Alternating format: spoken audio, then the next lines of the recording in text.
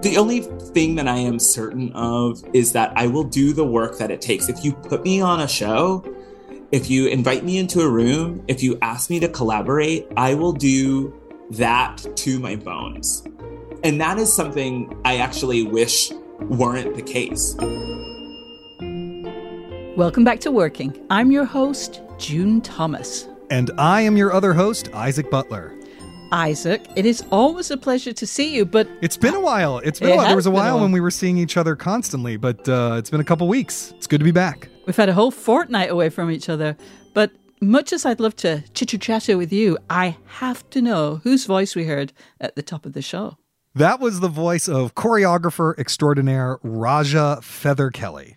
And why did you want to speak with him now? Well, Raja is operating at a very high level as a choreographer currently. He has his own company, The Feather Theory, with which he's made, groundbreaking, well-reviewed, award-bedecked work. But he's also, over the last few years, moved to choreographing in the far more commercial and collaborative world of Broadway musicals. And so I was sort of interested in, the choreographer mind and how you bridge the gap between what you might call postmodern, capital H, capital A, high art dance, even though I don't believe in the difference between high art and low art, and, something as grimy and popular and corrupted as the Broadway musical.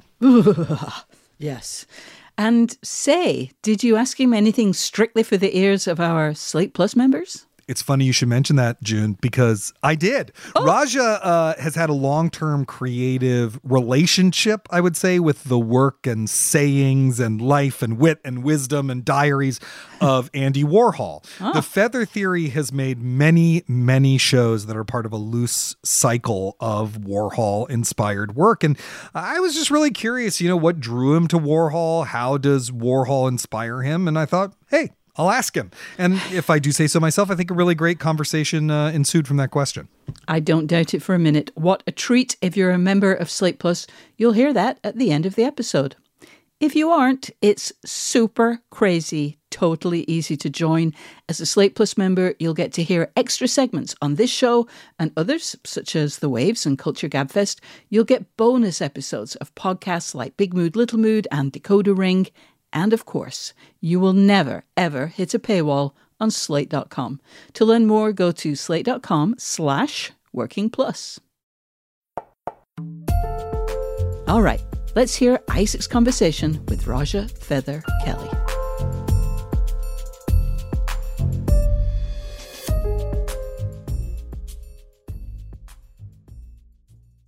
Raja Feather Kelly, thank you so much for joining us right here on Working to talk about your process. It is a pleasure to be here. I love process. I know. So let's maybe just start with a really basic question. Where are you in your process right now? What are you working on? I believe I'm in the process of directing more, actually. I mean, I direct, I choreograph, I am a devised theater maker, and I am in the process of wanting to lead more projects fully and not sit back or be in the sort of tertiary seat. And I'm working on so many projects. I mean, I dream of collaboration, so I'll never stop working with other people as their choreographer or as their assistant, associate, whatever. I just love making work. But I am in that process of thinking about what it means to be the creative lead more and in spaces where I'm not normally, because of course I have my own company where I'm the creative lead. And I am working on a number of projects. I'm working on a show that is titled Death, Loneliness, and the Absolute Future of the Multiverse, or How to Cover the Sun with Mud. And that's a company show. I'm working on Michael R. Jackson and Anna K. Jacobs' new show, Teeth. That's a musical. I'm working on Carson Kreitzer and Matt Gould's musical Limpika. And that's probably good enough. Wow. Now, if my inbox is correct, you recently presented like a work in progress at the Guggenheim of the Absolute Future. I'm just going to abbreviate it to the Absolute Future, because we have limited time. That is how we refer to it. So could you tell us a little bit about that show, since it's something you just did a public presentation of? Absolutely. I am working on this show called The Absolute Future.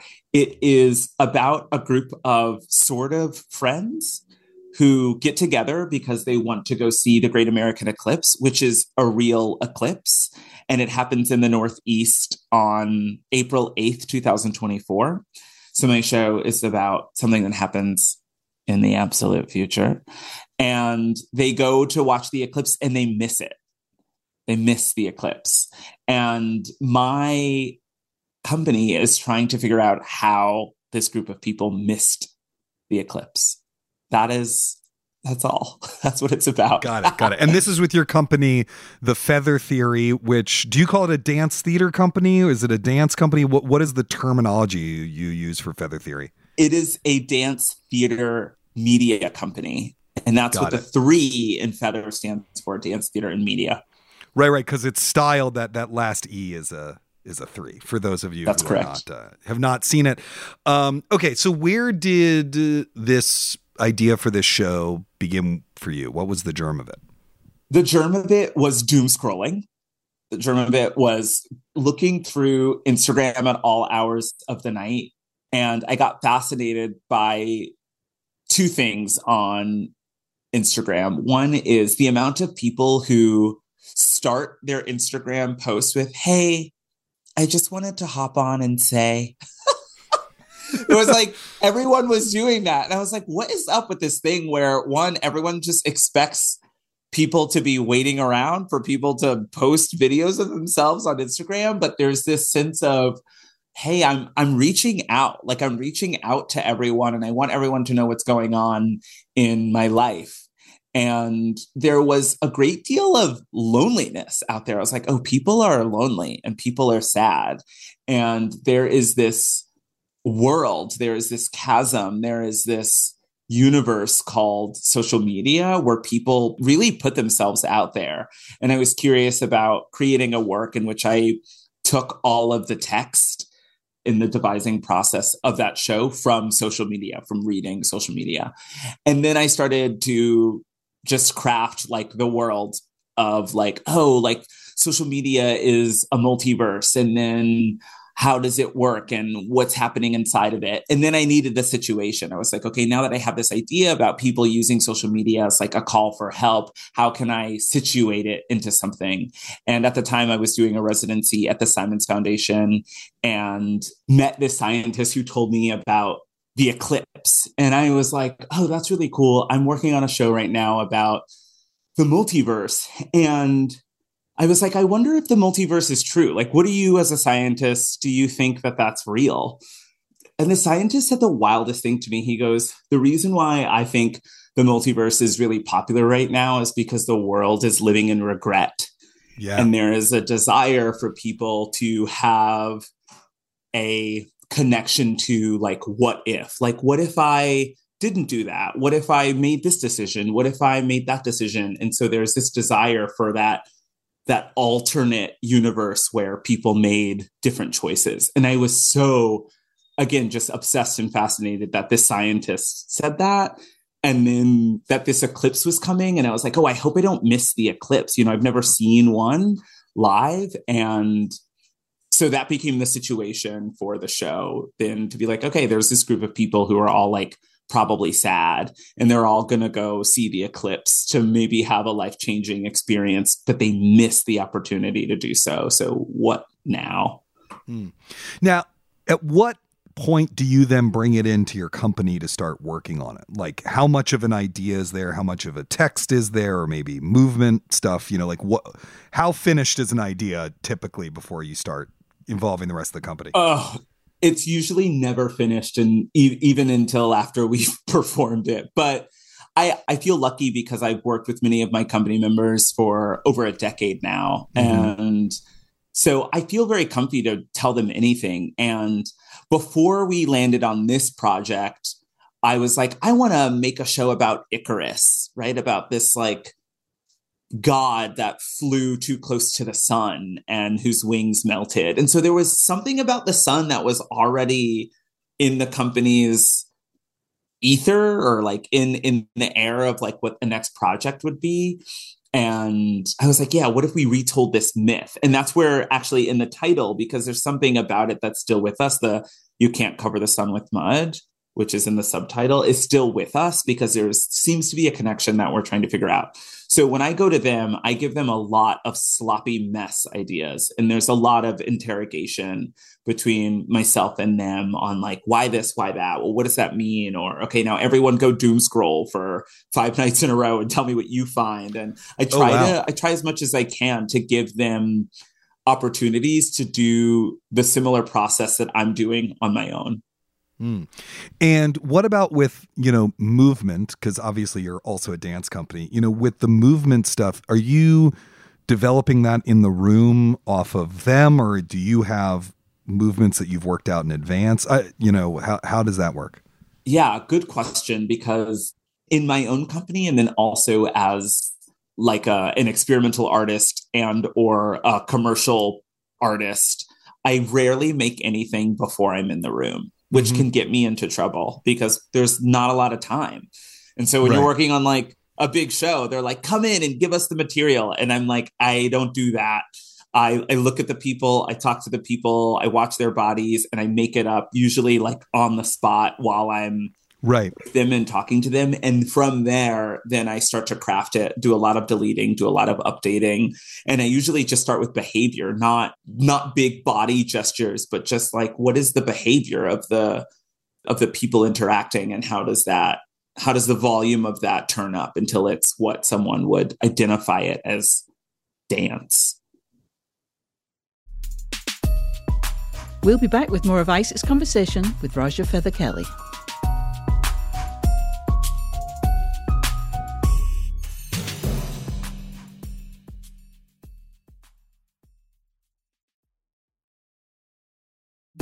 Listeners, we want to hear from you.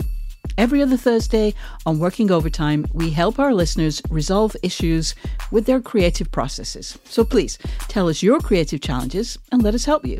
Drop us a line at working@slate.com. You can also send a voice memo to that address or give us a ring at 304-933-WORK and leave a message. And of course, if you're enjoying this episode, don't forget to subscribe to Working wherever you get your podcasts. Now let's return to Isaac's conversation with Raja Feather Kelly. In a recent email to your mailing list, you described your work like this, and I really want to talk about this because I think it's so great. We take ideas, strangle them to their essence, embody them, and then tell you what we learned in the process via dance, theater, and media, our take on experimental postmodern dance. We love making performances in this way. It's not only collaborative, it's such a thrilling way to research cultural values. Wow, I wrote that. You wrote that. And it's I so believe that. Good. I'm like, I really believe that's what we do. Yeah. And I actually think there's a lesson in there for those of us who have to send emails, promoting our work or talking about our work, that like, if you actually believe in what you're talking about, it's a lot easier to write the email. Like if you're trying to trick someone into sampling your work, which I think and all of us have had that moment where we're like, maybe I can trick someone for sure, and then get a bigger audience. But if you actually just believe in what you're doing, it helps make the marketing stuff go easier. But I'm just wondering if you could take me through like what that actually looks like. You just said some of that in terms of like people's behavior and stuff like that, but like what that actually looks like over the course of the development process of a piece. Yeah. So, the media part of it is there, right? We're taking our cues and we're taking a lot of stuff, material, as we would call it, from just doom scrolling and looking at social media. And we're like, what is at the core of this? And it is a sort of test of a theory that is the feather theory, which is how people come together and why they fall apart. That's kind of the essence of everything we do. Like, okay, so what is the thing that brings people together? And what are the reasons, or how, which can be a physicality or a situation, do they get torn apart? Is it just time? Do they just have somewhere else to go?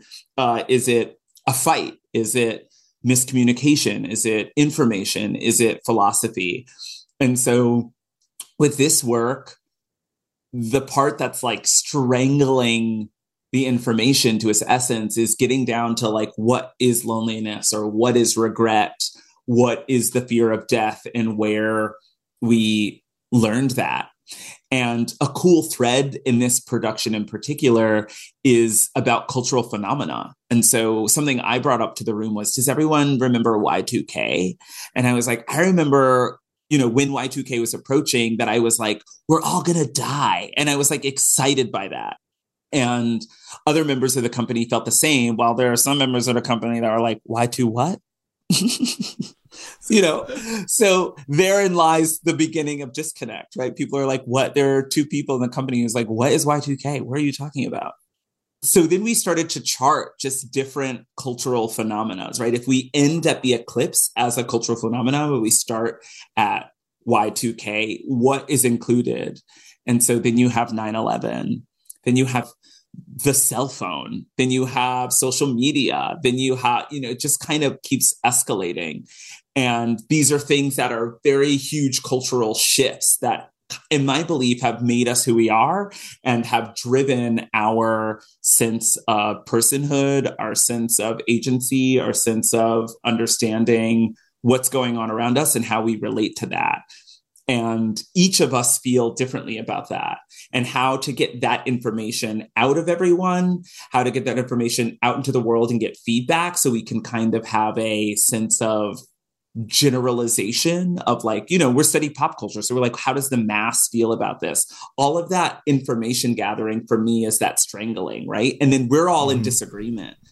The company it's like, we spend a lot of time fighting with each other to get down to like, this is important, this is not important, this should be included, that shouldn't be included, this is meaningful, this is meaningless. Well, maybe the meaningless should stay because then it accentuates what's meaningful. And we do that for months and months and months until we land on like an abstract of how we move forward. And, you mentioned conflict in there. You've been with many of your company members for a long time. How did you all learn how to have conflict productively? Because there's all sorts of fighting that does not result in great hybrid works of experimental art, and instead, winds up in hurt feelings and, disillusion. So, yeah, we came up with a kind of 7-part system that's like extemporaneous, interrogation, debate, do nothing, agility, tension, freedom. And that's kind of the feather theory's process. And so if we follow this track of like, okay, just speak your mind. Okay, then it's about interrogation. So we're asking each other questions or asking one, and then it's about debate where we can go back and forth. And then it's about doing nothing at all and just letting things sit with you. And then it's about like being agile with your thoughts and agile with the kind of information that you can bring to this. And then it's about, developing attention, like, well, what's the chord that's like the trigger? And then it's about getting to a place of like repeating that or understanding that then ultimately has a bit of freedom in the end. Like in the end, it's like, okay, I've gone through this process of understanding or this process of argument that ultimately lands us in a place where we're free to have the opinions, free to disagree, free to know that someone else is in agreement with me or disagreement with me, and that is thrilling. And that's what that's what like audiences will thrive on, right? They'll thrive on that we're not all in agreement, but we are, as a company, in agreement that that's exciting and not something to worry about. So what did you learn from the works in process presentation, and how do you like to use these kind of live performances of a piece that's not maybe finished? Yeah, I usually hate works in progress, not the organization, but the idea. But then I always do them because there is something to be learned. So what we learned in retrospect, I think for us was like, oh, our idea has merit, right? I think you've seen some of my other work before in which the ideas are so Russian dolled, right? Like the chorus line piece, right? It was like, okay, Andy Warhol was gonna make his version of a chorus line in 1975, but he didn't do that. So we made his version of a chorus line that we thought he would have made. And then we made our version based on the version of his that we would have updated had he had made his. And then we're actually just going to perform how we figured that out versus performing our version of a chorus line that was based on Andy Warhol's version of a chorus line that we made because we thought that's how he would have made it, right? Like, yeah. We needed a proof of concept to be like, are people able to follow what we're doing? Right. Yeah, got it. Which was actually a thrilling piece, to be honest. That was incredibly thrilling, the kind of lecture demo as performance, you know. Yeah, that's kind of our style. Like I kind of think we're like a company who performs documentary, right? Because so much of, even in this process as well, we're like, we have created, as a part of our process, we were like, let's pretend we're going to write a movie about these 7 people who went to the eclipse and missed it. And that's kind of what we did at first. We're like, okay, let's just like make it up. And then we're like, okay, now us as the Feather Theory has to figure out why they missed it when there's like a big hole in the script. There's a big hole in the script that was 4 minutes and 27 seconds, which is how long there is totality, which is how much darkness there is when the moon shadow is cast over the earth and you're in the middle of its pathway. So how could a group of people go to, you know, Rochester, New York and sit on a mountain for 24 hours and miss the eclipse? Like, now we are investigators, and then we are artists, and then we are performers. Right. And so that part of it was like, let's just believe that this is true and present this to the audience as something that had actually happened and that exists, and see if they're able to follow along. And that's what I think we learned, that people were really quite excited by and moved by the idea of like, oh, fuck, like, how did they miss it? Am I going to miss it? Like, what does that mean to miss something so remarkable, so monumental? So it takes what is both a metaphor and not a metaphor, and it makes people question that. And that's exciting. That's great. You know, you mentioned earlier that you have been working a lot in theater. You're a very in-demand choreographer in New York for musical theater and for plays as well. Everything from, you know, Fairview to Strange Loop and on and on and on. That is a situation where you are frequently not the person in charge, right? You are brought in to do a job as part of a, particularly if it's a show that's planning on going to Broadway, a huge mechanism. I remember talking to a director who was doing a show on Broadway, a musical on Broadway. And, you know, they had done a bunch of workshops of the show because they said by the time you're in the rehearsal room getting ready for the tryout run, whether it's out of town or at a nonprofit or whatever, you have to have figured everything out. There is no, you know, he didn't like this about it because he has a similar approach to you. He was like, you're not answering questions anymore. You're implementing things you've learned elsewhere because it's so big and there's so little time.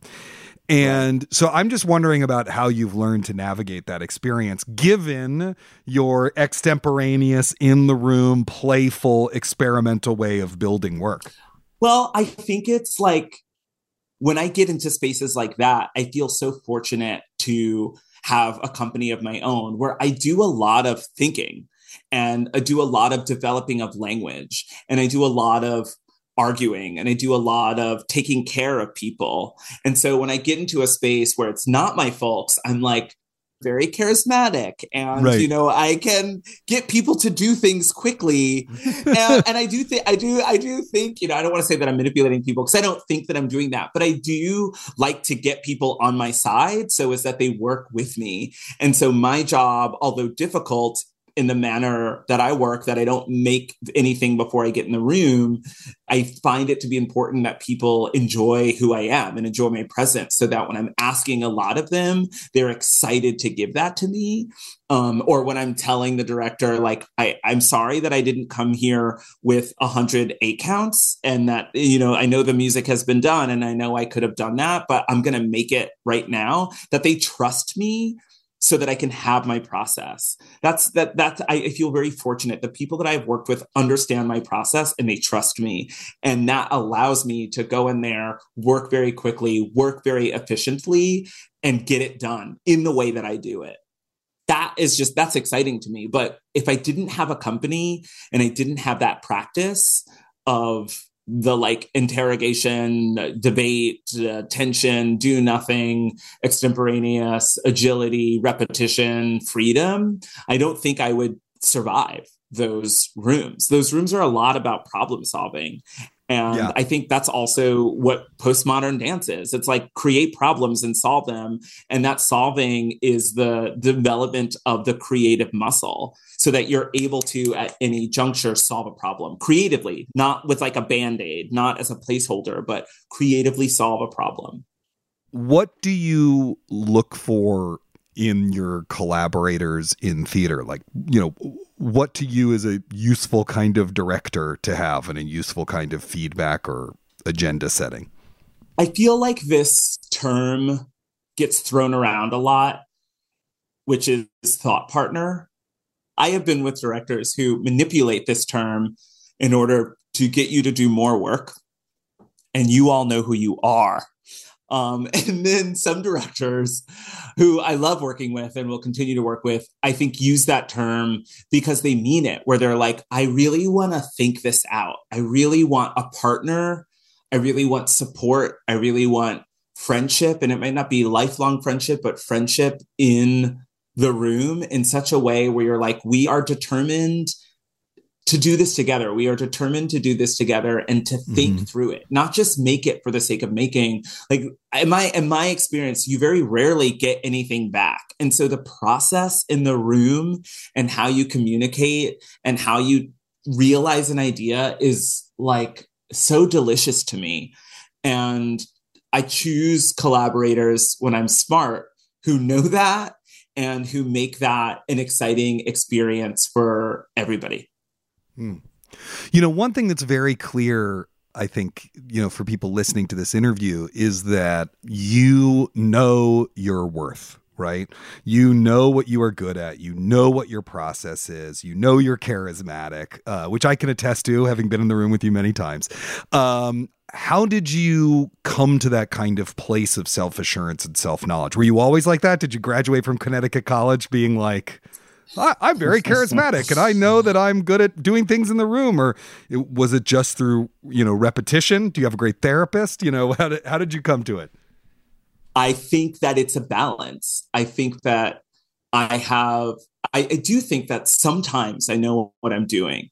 I do think that sometimes I am charismatic. I do think that sometimes I know how to find a problem and solve it.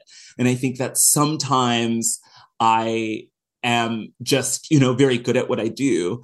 And I also know that sometimes I'm not. I don't know. Sometimes I'm not that. And I think that that's the balance. I think if the only thing that I am certain of is that I will do the work. I will do the work that it takes. If you put me on a show, if you invite me into a room, if you ask me to collaborate, I will do that to my bones. And that is something I actually wish weren't the case. Like I will work all night. I will read everything. I will, you know, I'm so committed to being an artist in a way that I can't actually escape. Even it's something that I thought would slow me down is having a kid. I have a 7-week-old and I have done like 4 shows already. And I've like been to Hamburg, I've been to Philadelphia, I've been to DC, and I've opened 2 shows in the city already. And I'm like, I will keep my kids safe and healthy and make the art, you know? And I'm dedicated to that. And I think going back, I think like, I do know what I'm good at because I know what I'm not good at. And I'm very happy to lean away. I'm happy to say, I don't know. I'm happy to be like, I don't know, but I'll figure it out. I'm happy to be like, that is out of my jurisdiction. Ask somebody else. And having that balance makes me feel comfortable with knowing the things that I'm good at, or as you say, like knowing my worth is like not knowing. I'm repeating myself, but that's what I think that comes from. That's amazing. You know, dance is a wonderful art form that I think people feel kind of intimidated about when they go to see it. So I just got to ask for our listeners who might feel that intimidation, what's some watching dance 101 they should think about? You know, what are some questions they can ask as they watch a work of dance or as they leave, so that they feel as an audience member more part of the whole thing? Yeah.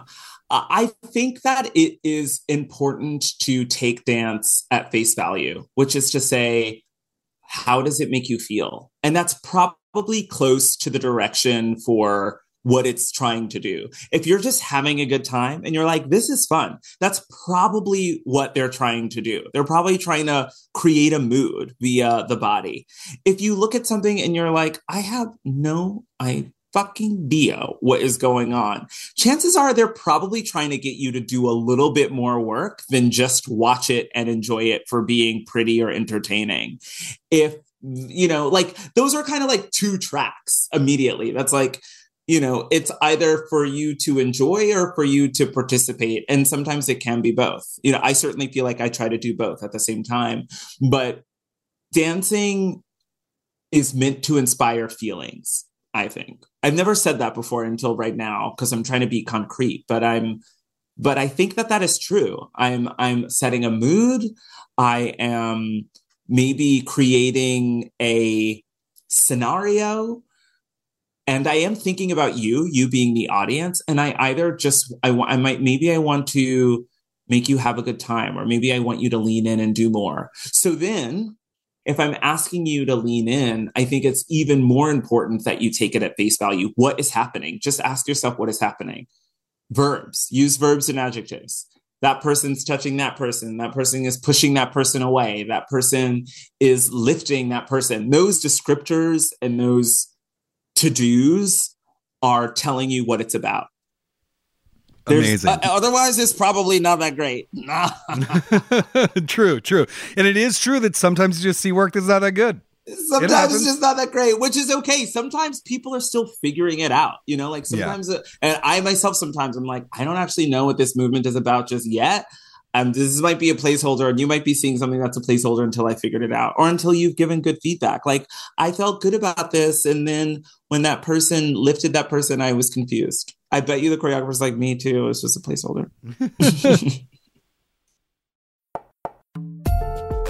Well, Raja Feather Kelly, thank you so much for joining us on Working to talk about your process. It's always a pleasure to talk to you.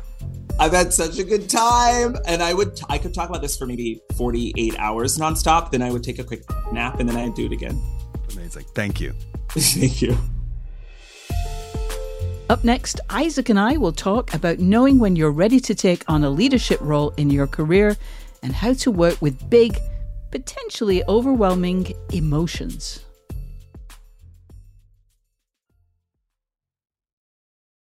Oh my God, Isaac, that was spectacular. At the end, when Raja said that he could talk about process for another 48 hours, my first response was, please do, and I will gladly listen for another 48 hours. I'd like to begin with something that he said almost in passing, which was that he felt ready to be in the lead more in his work. In the performing arts where he works and where you have done a lot of work, that probably means directing, but that feeling can arise in a lot of different work situations, an office job, a store. And I think stepping away from a full-time job to focus on writing books, which is something you did, is a similar urge. Do you have any advice for someone who is sensing that they're ready to take more of a lead role in their career or indeed in their life?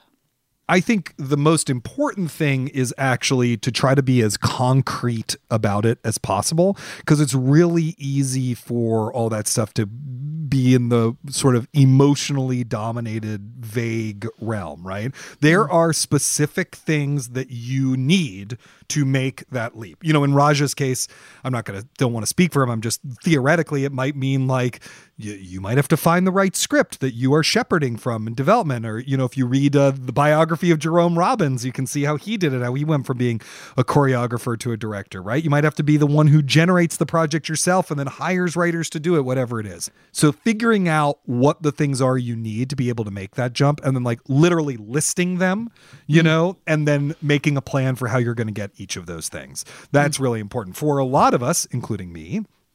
that has to do with money, right? The real issue is not, I mean, it's very easy to quit your job to then have free time to do whatever you want. It is harder to do that and eat.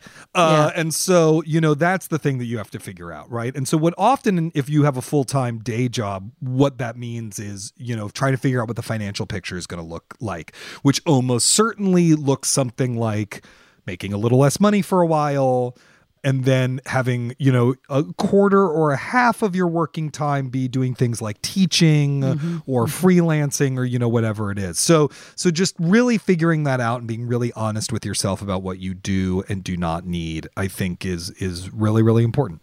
Wow. I was also struck by the extent to which Raja's work grapples with huge emotions, loneliness, regret. Concepts like that can feel overwhelmingly huge. But when he mentioned loneliness, I realized that in many ways, the key struggle that my upcoming book concerns itself with is loneliness. The work we do, the risks we take, the money we spend, the alliances we form to avoid loneliness. And I hadn't really thought about it in those terms before, but it's there. Isaac, was there a big emotion at the core of the method or in the new book that you're working on now? Oh, wow. I'm stalling because I don't know immediately what the answer is. But no, it's interesting because, another interview we did where that was brought up was Dan Hornsby, who says that he sort of picks a big word that is the slogan of the book. And then, formally a lot of stuff kind of ties back into that. I don't normally think of my books that way, although I also think a lot of times we understand the work after it's done rather than while we're making it, Yeah. And then in interviews, we like to sound like we had the plan all along, but actually it's only at the end. So now that I'm in that reflective moment, I do think the thing that unifies the various strands of the method is the search for the truth. Everyone in the book is trying to find some version of the truth. What is truthful performance? What is truthful writing? What does it mean to tell the truth? What is the value of the truth? They're really circling those questions and they get really consumed by it. My new book that I'm working on right now, and I'm deep into research, but I'm not at the drafting phase yet. It's about the culture wars of the 80s and 90s, and I guess that word is probably freedom, because the way the right, the American right, phrased it was about taxpayer freedom. Taxpayers should not have to fund work that they find offensive or obscene, right? And to the arts advocates, it was about artists having freedom to express themselves however they see fit, et cetera. So it's probably somewhere in there. Ooh, I'm now obsessed with this exercise. I'm going to be going around trying to apply words to works of art. Yeah, we should call it a sloganing. Is that what maybe? I don't know. Yes. There's a process in the scrapbooking world called one little word, that you pick a word that's going to kind of define the year and you kind of keep coming back to it throughout the year. But I don't know if it's going to catch on in cultural journalism. It was impossible to listen to your interview with Raja and not notice how systematized many of his processes are. I mean, the 7-part system for processing conflict, the foundational question of figuring out how people come together and why they fall apart. Clearly, he developed these systems over a number of years. It's something that seems to be just a natural part of how he gets work done. But I'm curious to what extent you develop processes and systems like that. Is there one driving question or a series of questions at the heart of your work? It's funny when he said the thing about the 7-part system for processing conflict. In the back of my head, I was like, "That's June Thomas bait. June is just she's gonna make a meal out of that. She's gonna love it so much." And you were right. I think that. Look, Raja has a company, right? With long-standing collaborators he's worked with for a long time. And I definitely think in that environment, it's really valuable to have systems for doing things that you all agree upon, even if sometimes it can feel a little too precious or a little weird or whatever, because it helps you depersonalize the conflict and the collaboration. Because in any long-running relationship, like a lot of weird resentment boils up, and so if you're having conflict, you want to be having it about the thing you're actually having it about and not about something someone said at the bar after the show 5 years ago, and so those kinds of systems are really helpful for that. I think that there are certain questions that I return to a lot in my work. One of them is something that I call for want of a nail, which you may know that old proverb, right? For want of a nail, a shoe was lost. For want of a shoe, a horse was lost, et cetera. And, eventually the king dies as a result of this one nail missing. And I always try to think about that with the story I'm telling. What are the nails? Like, what are the little contingent things where if that had gone wrong or hadn't happened, the rest of the story wouldn't have happened? I'm always looking for that. And the structure often comes from that. So to give an example, the first book, the one I did with Dan Kois, is an oral history of Angels in America. So the biggest contingency with Angels in America was actually Oscar Eustis had to meet Tony Kushner. And these are two men who have been best friends for decades. I mean, they're almost like siblings. They're very, very close friends and collaborators, but they had to meet in order for this to happen. And so when you ask that question, how did they meet? What you discover is it's like a really weird story. Oscar was living in San Francisco. He happened to be in New York at the time. He was going to see one play, but he got the curtain time wrong. And so he missed that play. And the only play that he could make the curtain of happened to be by a then unknown playwright named Tony Kushner. And then in that play, they sang the Internationale at some point. Oscar was raised as a communist. And so during the Internationale, Oscar started singing it from the audience, and then the two of them became close friends after that, right? So it's like part of what makes those details so delightful is like if any of those things had been different, then none of the rest of the story would happen. And so it takes this funny little story and it charges it with a lot of power. And so that's an example of the kind of question that I'm always thinking like, oh, so where's the nail here? First of all, oh my God, what a story. That is gonna rattle around in my head for a long time to come. I love the question that you asked Raja about kind of dance watching 101. And of course, I love that he had such a polished and practiced response. Yeah, I've often noticed that artists in these fields have a really practical response because they view a lot of it and they view it really practically. It's like, what interests you? What doesn't interest you? The question doesn't change whether you're watching, something really abstract or something really concrete. Yeah, and really, what's more basic than how does it make you feel? Yeah, exactly. What's more important? But Isaac, I am curious if you have any reading cultural history 101 advice. I think you are absolutely correct that people are particularly intimidated by modern and postmodern dance, but books about cultural movements and moments can be similarly daunting. What would you say to someone who is interested in a topic but then finds themselves staring at a big, heavy volume that seems just a wee bit overwhelming? And it's called The Method, How the 20th Century Learned to Act. I just say I've written one of those big volumes, and I will say a couple things from the perspective of a big volume guy, a big volume boy, BOI. First of all, the tomes are shorter than you think. They almost always have 100 to 200 pages of back matter, like notes, index, bibliography, stuff like that. And so the book is actually less long. Often I will go to the bookstore and I'll see a book that looks like it's like over 500 pages long, and then I actually look at where it ends, and it ends on page like 350, and you're like, oh, that's a normal length book in a really big package. The other thing is, and I say this as someone who tried to write like the definitive cultural history of something, you don't actually have to read the big important book right off the bat. I'm not even saying my book is important, I'm just saying it's big. You don't have to read the big important book right off the bat. Actually, what you need to do is find the thing that gets you interested in the subject matter. So find the story that interests you within that milieu and read about that. I'll give you one example. And it's going to come with some recommendations.